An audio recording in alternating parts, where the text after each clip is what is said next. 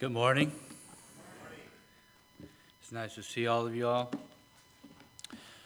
I do want to say, on a side note, that after a wonderful week of conference, hearing our great speakers, it's kind of unfortunate for all of you to have to come down and hear me this morning, but you guys are going to have to bear with me, all right? This morning, I wanted to go into, and we've been tracking through 1 Thessalonians, and chapter 4 fell upon me as our brother Mark asked me to speak on chapter 4. And as I was studying it, I realized this is not an easy thing to bring up.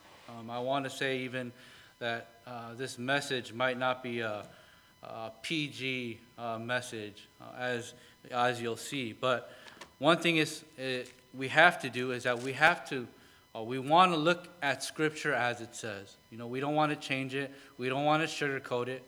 Much of Christendom today, many people go to church because they don't want to hear about sin. They don't want to hear about the bad things that they're doing that impact God, right? They don't want to hear that stuff. But that's not the type of assembly we are. And so, as we're tracking through, 1 Thessalonians chapter 4 is the chapter that I've been given. So we're going to go ahead and try to break into that. It's going to be split up into two parts.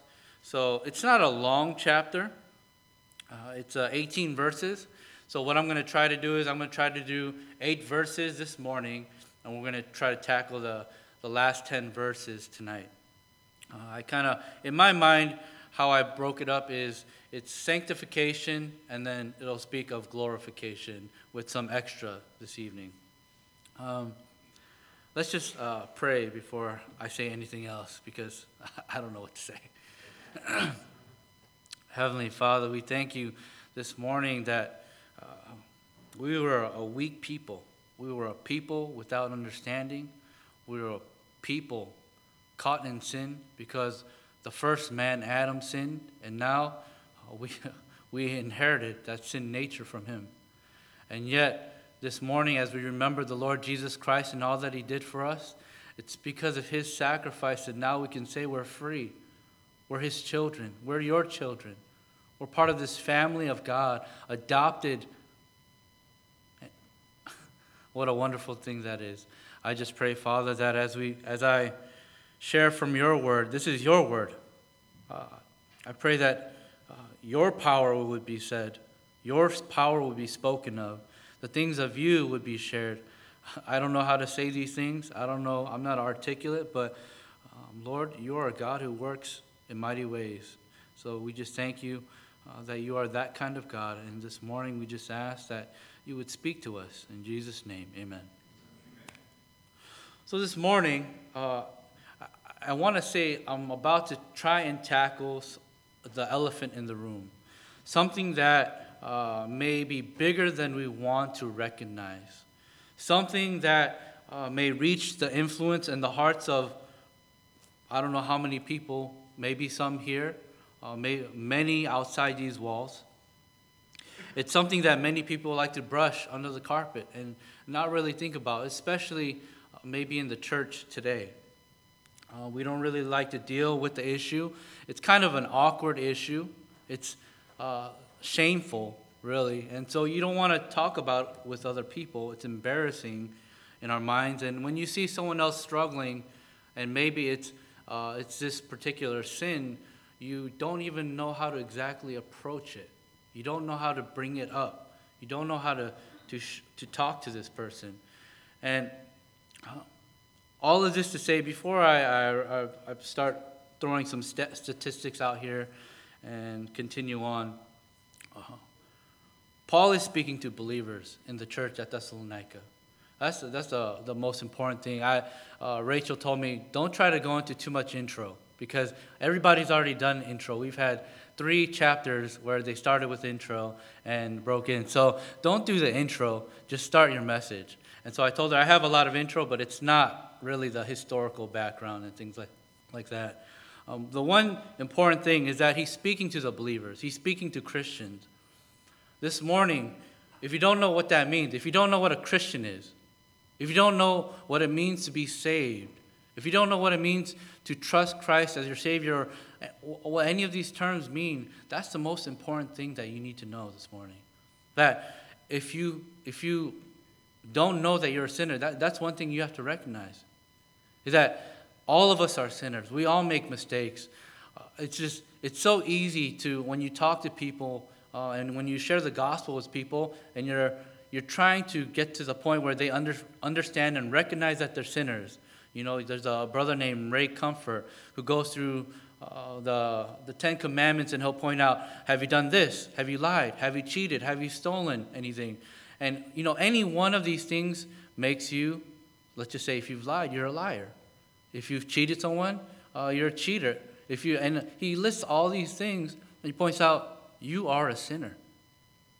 And this morning, that's one thing, if you haven't recognized that, if you don't understand that, that's what you need to realize, is that you're a sinner. And the only way that you can be saved is the fact that God sent his only begotten Son into the world to die on a cross for us so that we can be saved. His blood shed. This morning, we thought about how we were redeemed, that the Lord Jesus was sent. He suffered on a cross. He rose again on the third day so that we could be bought back. That's what the word redeem means, is that he bought us back. He created us, and he allowed us to, to make our own decisions. Our own free will led us away from him. But he bought us back. That's the kind of God he is. And this morning, that's the most important fact that you have to know today. That you have to trust Jesus Christ as your Savior, or the Bible says you will be lost, you will be condemned. You already are condemned for all of eternity. Continuing on. So I've mentioned something. There's an elephant in the room. Some people might be struggling with this issue.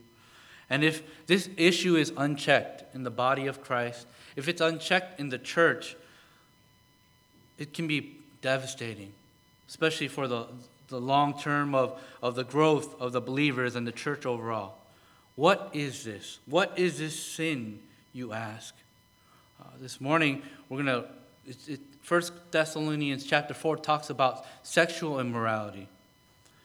And I looked at some statistics that the Barna Group and Josh McDowell, I don't know if you guys are familiar here with him. He's an author, he's a writer, he's also an apologist. And some of the things that they found as they took some surveys is that more and more now, and I don't know that maybe in the past it was the same, but more and more now, people are more accepting of sexual immorality, even in the church. People are thinking that that's a societal norm. It's okay. You know, that's the parties in the colleges, the parties in high school, all of these things are okay because that's just normal. That's just the way things are. You know, that's how you become popular. You go to these parties, you enjoy just the promiscuity and all of that, and it's okay because everyone is doing it. The studies show that when I was looking at these studies, it's not exact. It's not 100%. But some of the studies showed that about 50% of adults feel that viewing porn is wrong. Only about 50%. The crazy thing is, if you survey young adults and teens, that percentage drops 20% to 30% of teens and young adults thinking that pornography is bad or wrong. When you the number is 1 in 3 Americans seek out pornography at least once a month. 56% of teens and young adults believe that recycling is more immoral than viewing pornography. That was shocking to me. Recycling is more immoral. There are many other statistics that show just how the people are so accepting of sexual immorality. Fornication and adultery are just rampant. And the thing is, it's nothing new under the sun. It's been happening for generations. You go all the way back to Genesis, the first book of the Bible, and you see that God destroys Sodom and Gomorrah One of the main reasons is because of sexual immorality. I had an opportunity for a few years to be a teacher's aide at a middle school. And I got to know a lot of these students. And I just listened to them, because if you don't talk and you listen to these kids, you learn a lot of things. They just say it out, and they don't realize they're giving you so much information. So I'm just listening to them. And a lot of these kids are coming from broken homes, coming from homes where their parents are divorced and their parents are cohabiting with someone else. And it's almost like they're just kind of bouncing around from one partner to another. And the biggest part is they don't even realize how much it's hurting their children. The kids are saying it. The kids are hurt. And they're telling me this. But they don't even, they're just saying it. And it just, you hear it so often. I heard it so much at the middle school that I was wondering, are there any parents who are still together? Because so many of these kids are talking about their parents are divorced. And when I would go to tell them, you need to ask your parents for help, I kind of had to change my verbiage and say, you need to ask your guardian for help, because I don't know who's at home. There was one boy that I got to know a little bit, and he was a troubled kid. He liked to cause trouble, but the thing is, all he wanted was attention. And when I would give it to him, he wouldn't act out. I just listened to him and listened to what he had to say. And we got along just fine, but everyone else had so much difficulty with this kid. This kid was always in the office because of something that he had done. And there was one day where he came into my class and he asked me, guess what I heard? Well, guess what I just heard in the office? And, I have no idea what he's about to say. And he proceeded to tell me that there were some teachers in the lounge cafeteria area for the teachers. And apparently they're talking about going to bars, doing things like that. And one of the teachers said, if it wasn't for my kids, I would cheat on my husband. And this is what this boy is telling me that he heard in the office. And I couldn't believe it. How do you respond to that? When you tell these kids, don't cuss, don't swear, they say, my parents say it. What am I supposed to say to that? And this is the example that has preceded them, that they're following this example. This young generation is following this example, and this society that we're in now, the Hollywood and media has so turned and twisted people's understanding of sexuality that it's everything that we see in the Word of God. When you look at Hollywood, it's the opposite. When you look at the media, it's the opposite. It's amazing. And we know that the Word of God says that's what's going to happen. But this morning, we're going to continue to look at, since we've been looking at 1 Thessalonians, we're going to continue to look at what the Apostle Paul shares with the brethren in Thessalonica. So, starting in chapter 4, verse 1, I'm just going to read the first 8 verses. Finally then, brethren, we request and exhort you in the Lord Jesus, that as you receive from us instruction as to how you ought to walk and please God, just as you actually do walk, that you excel still more. For you know what commandments we gave you by the authority of the Lord Jesus. For this is the will of God, your sanctification, that is, that you abstain from sexual immorality, that each of you know how to possess his own vessel in sanctification and honor, not in lustful passion, like the Gentiles who do not know God, and that no man transgress and defraud his brother in the matter, because the Lord is the avenger in all these things, just as we also told you before and solemnly warned you. For God has not called us for the purpose of impurity, but in sanctification. So he who rejects this is not rejecting man, but the God who gives his Holy Spirit to you. So, as Paul starts off, Your version, I'm reading from the New American Standard Version. Your version might say a different word, but the NASB starts off with, finally then, brethren. And this isn't Paul's move to going into the conclusion, but this is actually, he's going to speak of other matters. And he says, we request and exhort.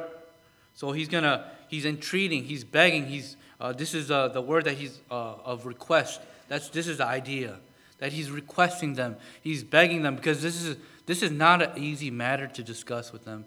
But Paul is not one, as some might have said, he's not one to hold punches. He says it like it is. And he exhorts, which meaning to encourage pointedly and directly.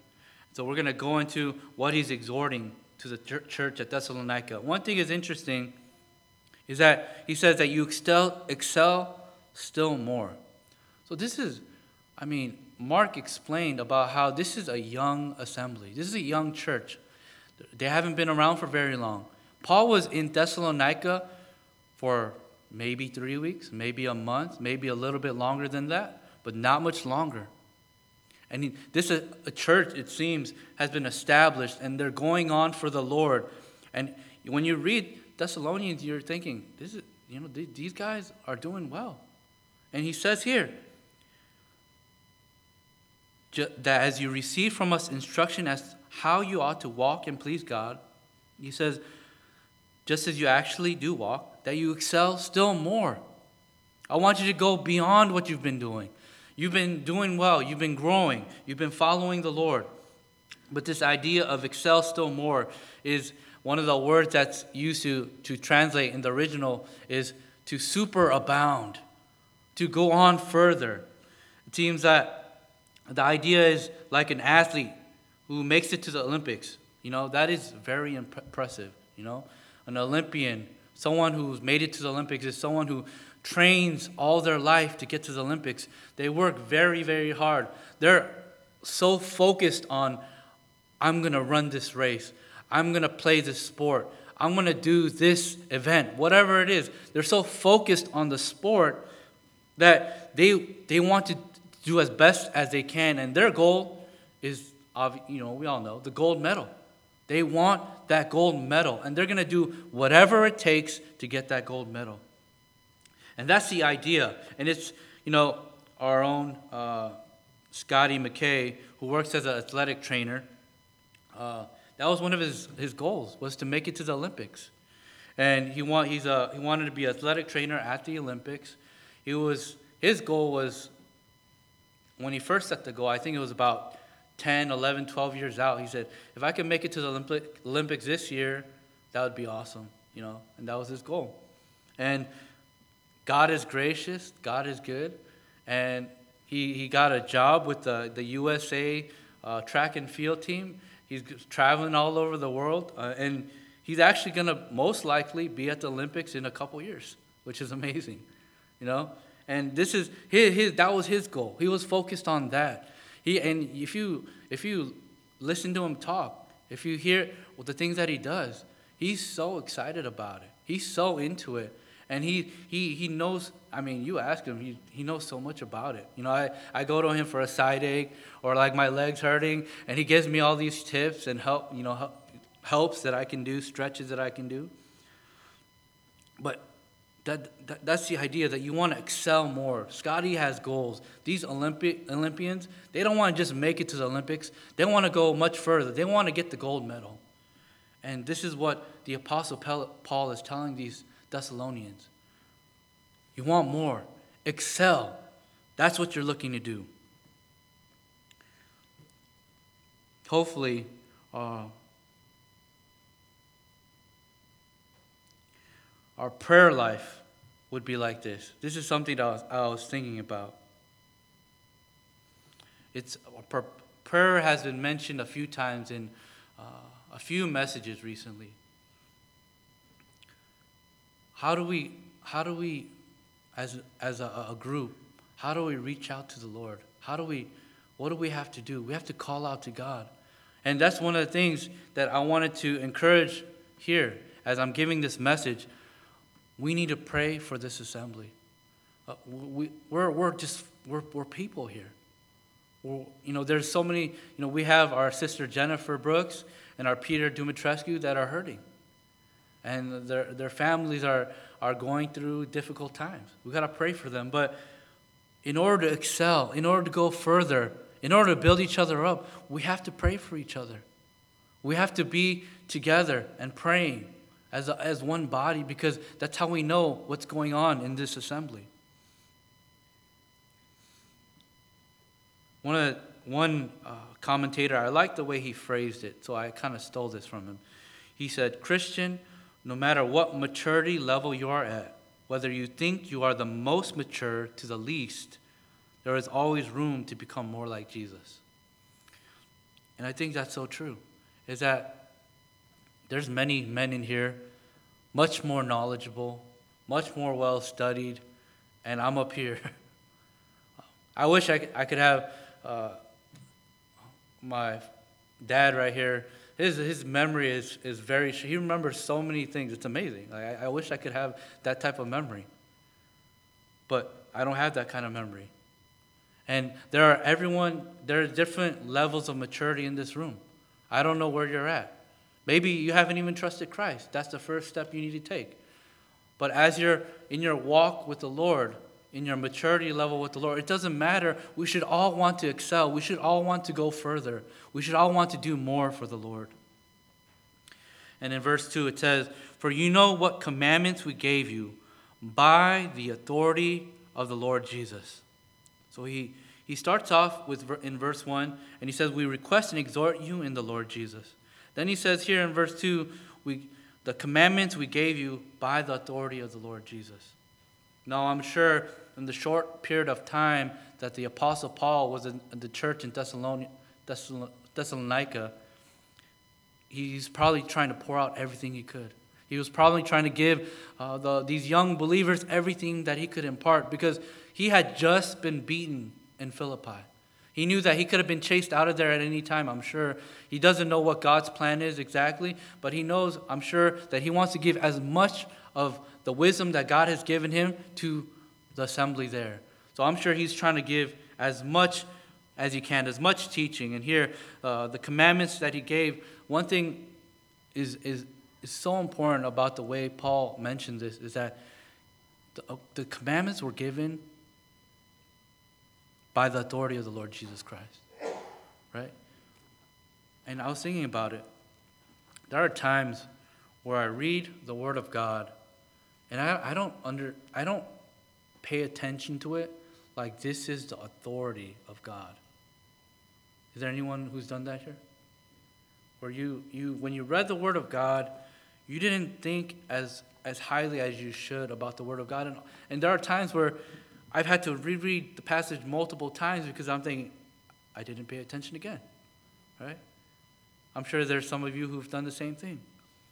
But the Apostle Paul is trying to help them recognize that the things that I've told you, it's not from myself. I didn't tell you because I came up with some grand idea. This is from God. And you have to understand that the authority is God. God speaking. Understand that.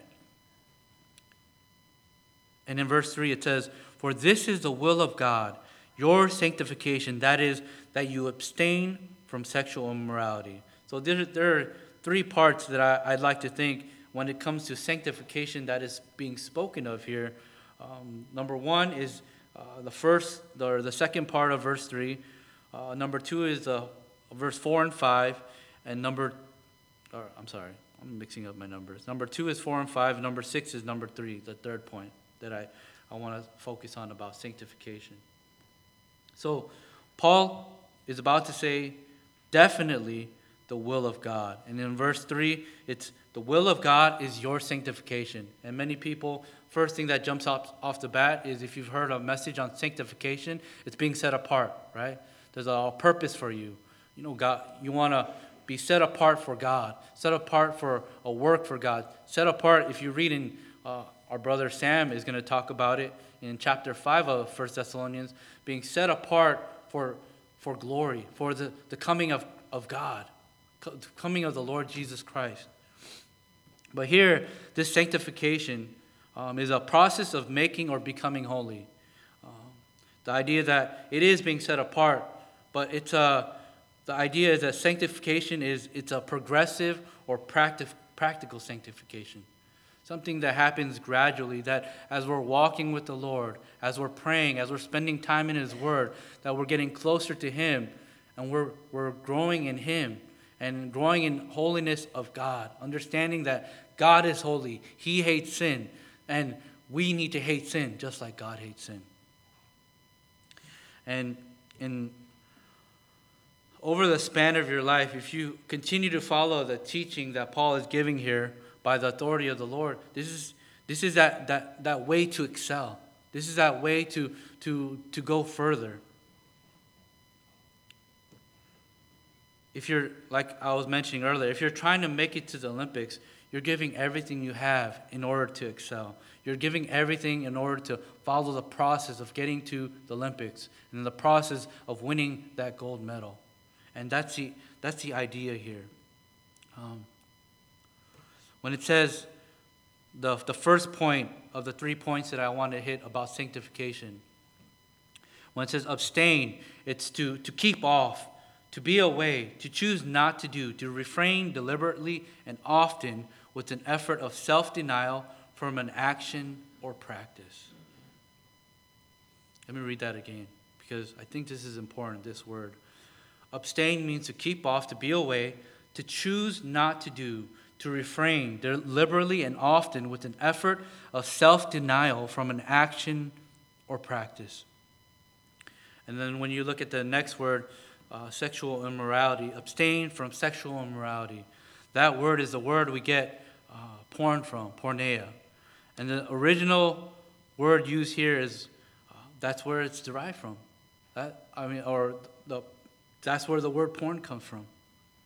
And it's to be honest, it's hard to go into all of this because even in middle school and even younger than that, I've heard just talk of immorality like it was nothing. That's how it was. It's all. I don't know how it is for the kids now. I'm pretty sure it's about the same.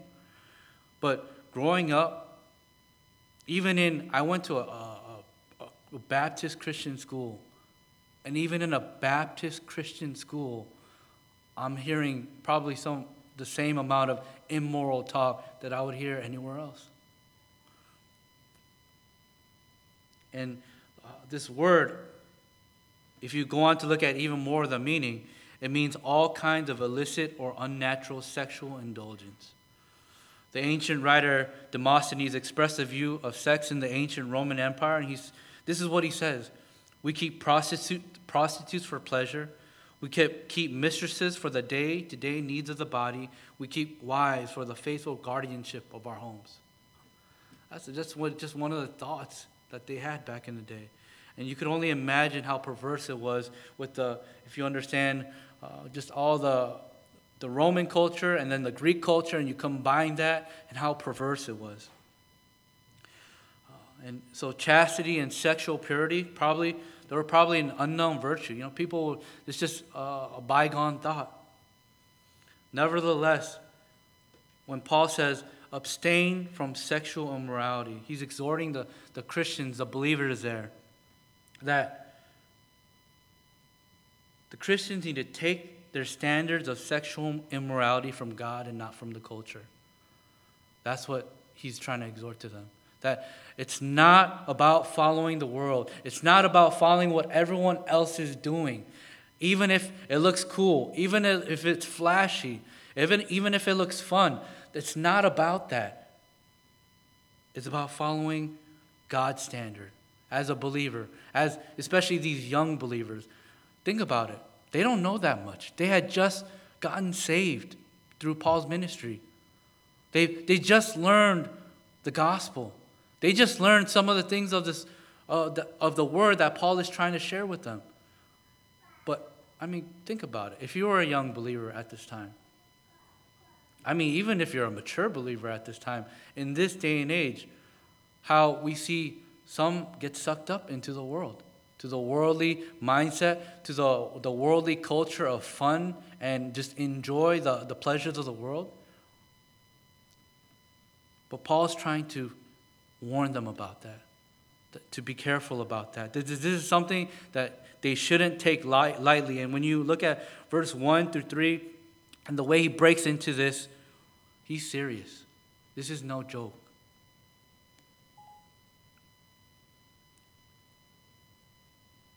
1 Corinthians chapter 6, verse 18, you don't have to turn there. It says, "Flee immorality, and every other sin that a man commits is outside the body, but the immoral man sins against his own body." I don't want to go into what that means in terms of sinning outside the body versus against his own body. If you want to have that conversation, we could do that afterwards. But the goal is to flee immorality, to abstain from immorality, to refrain deliberately. Because, dearly beloved in this assembly who are here this morning, we are getting attacked by the world. Everyone is. It's a barrage. It's like a machine gun firing away. And the kids who are on their smartphones or watching television or whatever it is, they're getting caught up in it. I think of even when I was growing up, and I remember, it's kind of embarrassing to say, but I liked Britney Spears when I was younger. And some of you might have listened to her music. And I remember listening to her music and liking her in middle school when she was like a little teeny bopper that, like, you know, just a little innocent girl that she portrayed herself as. And as she grew older, you just saw just her lifestyle and just the way that she became a sexually immoral person. And the thing is, my mom would ask me, this is also embarrassing, I would have pictures of Britney Spears on my wall or things like that in my book. And she'd ask, "Why do you have that stuff in there? You know, why do you have pictures of women, you know?" And to be honest, to me, I'm thinking, I just like girls, you know? I'm a teenager. But all these things build up in one's mind. And I just want to say, that's all it takes. It just starts very innocently. And it can take off to something more. And that's kind of how the world and we heard it last week. And the funny thing is, I'm going through 1 Thessalonians chapter 4. Our brothers, Steve Price and Chris Schroeder, actually went over chapter 4. So I'm basically just kind of doing a rerun of what they said, a review. But this is so important, is that we need to pray for this assembly. It doesn't matter what age. You know, this affects everybody. The media, Hollywood, they're into so many people's homes, and their idea of what is right is completely wrong.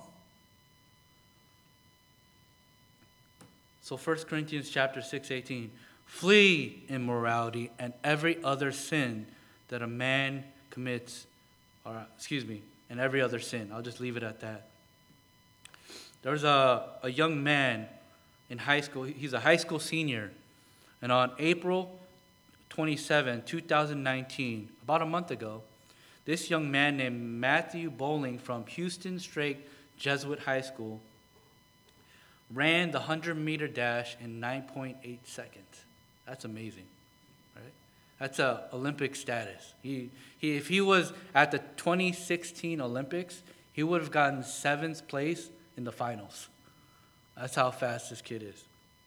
And the funny thing is, his time wasn't put into the national record. I mean, this is by far probably one of the fastest time. I think it was the fastest time that a high schooler ever ran, or one of them. And they're not putting this one in the national record. And I was thinking, why is that? So I kept on reading the article, and it said that his time wasn't recorded because he was aided by the wind. So the wind measuring, how they measure it is, if you're allowed plus or minus 2.0 meters per second. And this kid had 4.2 meters per second. So the wind was really pushing him in the back, is what they're saying. And so that's how he was able to run that fast. But if you watch the video, the other guys aren't even close to him. He just blows them away. But what the point that I'm trying to make here by this story is he had the wind blowing him, and it didn't really count.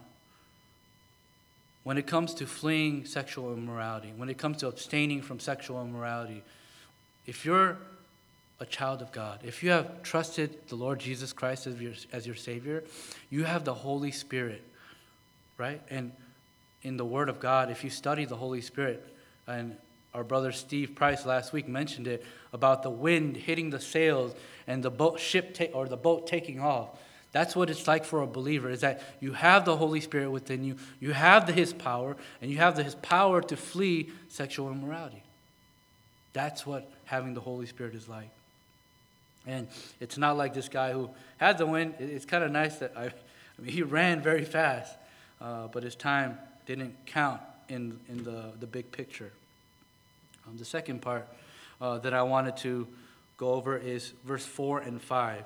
And it says this, that each of you know how to possess his own vessel in sanctification and honor, not in lustful passion, like the Gentiles who do not know God. So when I looked up some of these words, to possess is the idea of it is like marrying a wife. And so some will say that this verse is saying that it's about, marrying your wife and, treating her, understanding that you treat her with sanctification and honor. But when you look at the context of this, and it's funny because this morning I asked Rachel, as I was finishing up my studies, just what she thought of this verse. What do you think it means to you? And I told her this view of some people think that it's speaking about a wife, this vessel, because in a couple verses or a verse in Scripture, it is mentioned about the woman being a vessel. But it also in Scripture, a vessel can refer to items. And so, what is it? Well, when I told her about the wife theory, she thought it was the most ridiculous thing. And she's like, how can it be a wife? Like, look at the context of it. We're talking about sexual immorality, and it says that each of you know how to possess his own vessel in sanctification and honor. How do we do that? It's so hard in this day and age. As I was saying, we're getting attacked. Everyone is. Our kids are. We got to pray for our kids. We got to pray for ourselves. We got to pray for those in this meeting. Because without us understanding that we have the power of the Holy Spirit pushing us, and the Word of God helps us, and prayer helps us, these are things that help us to abstain from sexual immorality. And in order to possess his own vessel in sanctification and honor, the idea of it is to have self-control. And you can't have self-control, right? It's hard. I mean, for the most part, you think of, in your everyday life, how easy is it to not get angry in a situation when you start feeling like your temperature is rising, someone is saying something to you that you don't like, and maybe you start sweating, or whatever it is that happens when you start getting angry? It's hard. But you have to understand that the idea of possessing your own vessel is the idea of understanding that it's the Holy Spirit that gives you the strength. It's the Holy Spirit that gives you the power to withstand. And verse 4, that each of you know how to possess his own vessel, not in lustful passion. What is pointing out here is the desire, the craving of your heart, the longing, a desire for what is forbidden. Like the Gentiles who do not know God. Don't be like the Gentiles. Don't be like those who don't know God. Don't follow their example. They're not the example. They're not who we should be following. Who we should be following is the Lord Jesus Christ and his example in the Word of God.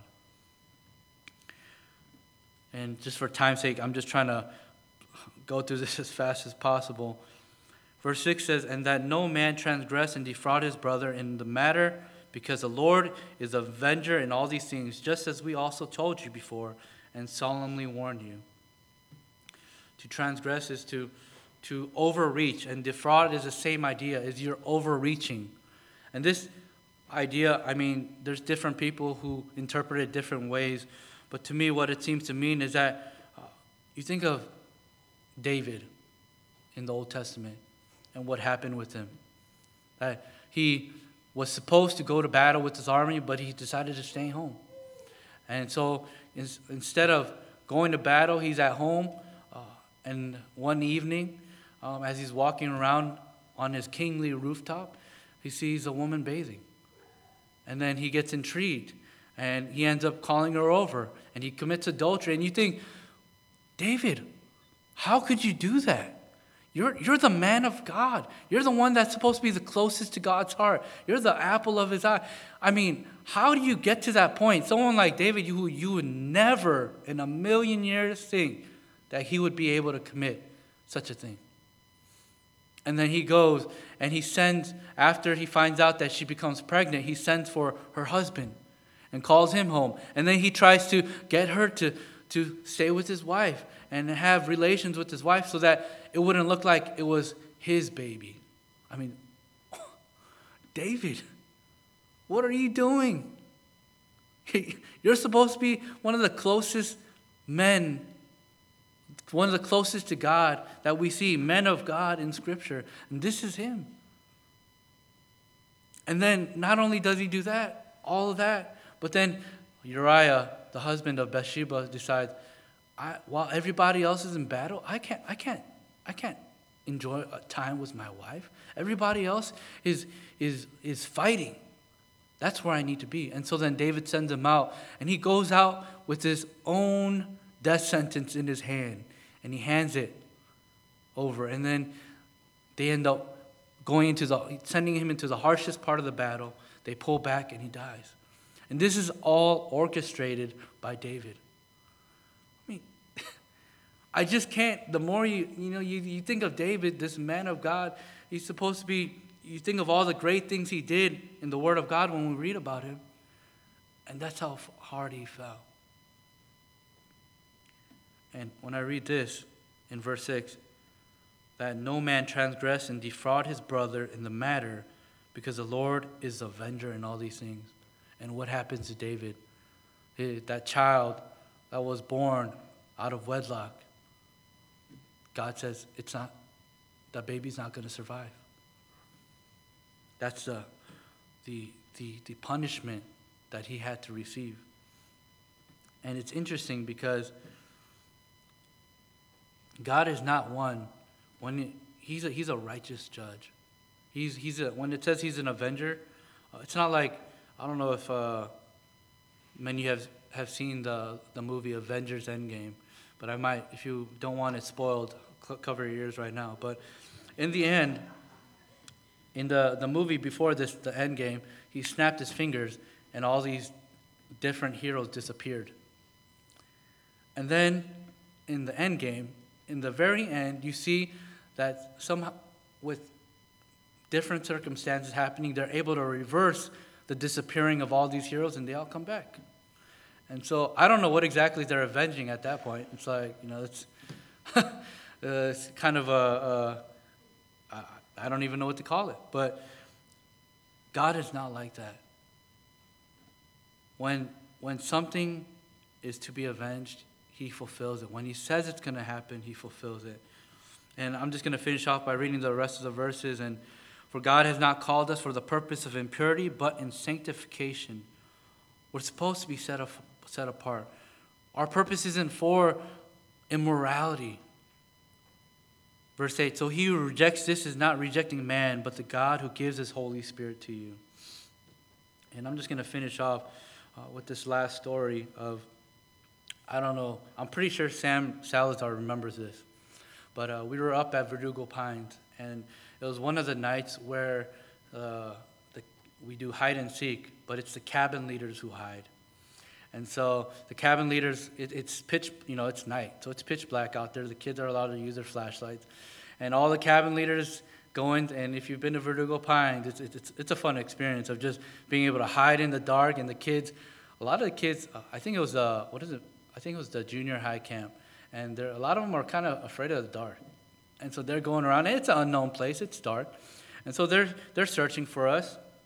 And Sam and I, we decided this is probably a very unwise move on our part, looking in hindsight, but there was a bus that was parked at the bottom of the hill next to the parking lot. And we figured since it was on the border, so what we did was we climbed up, it was sitting on jacks, this bus, and we decided to climb on top of this bus and just lay down on it to hide. And there was a tree that kind of covered us. And so it was a pretty good hiding spot. And I think we never got found. And kids would shine their flashlight somewhere near the bus and say, "We see you," but we're like, "No, you don't." So we never came out. But we had I don't know if you remember this discussion, but we were discussing some things. We had some good conversation up on that bus. And one of the things was about sexual immorality and the temptation, especially of our eyes. And we're talking about how, different advice that we have been given. And Sam, one of the advice that he had heard that he shared with me is that, there's always going to be that temptation. There's always going to be someone good looking that you can look at, and you might let your mind wander about that good looking person. But he said, someone told me, just bounce your eyes. And so I was like, what does that mean?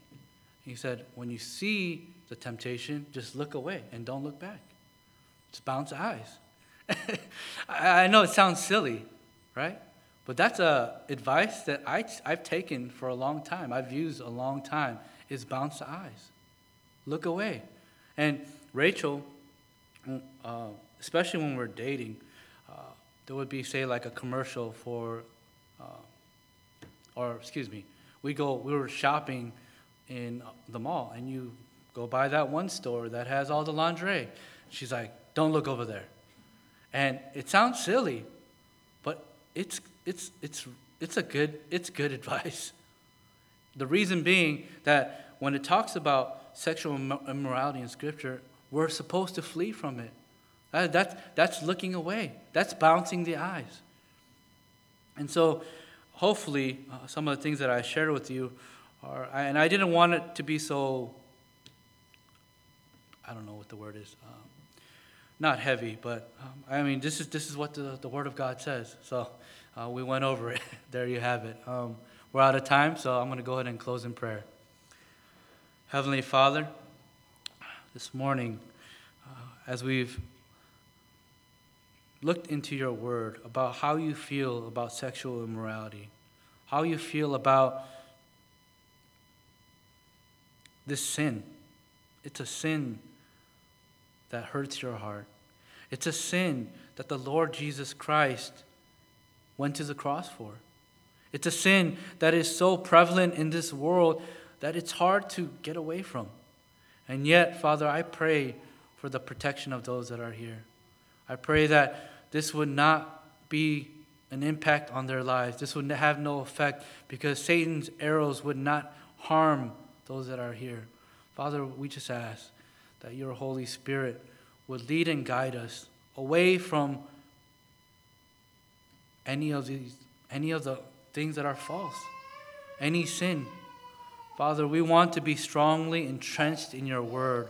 We want to be praying. We want to be a praying people. We want to be as close to you as possible, that the things of the world would fade away. Father, we ask that you would give us the strength. And if there's anyone here who has not trusted the Lord Jesus Christ as their Savior, I pray, Father, that they would get right with you today. Just thank you for just this time. Thank you for the Lord Jesus Christ. And it's in his name we pray. Amen.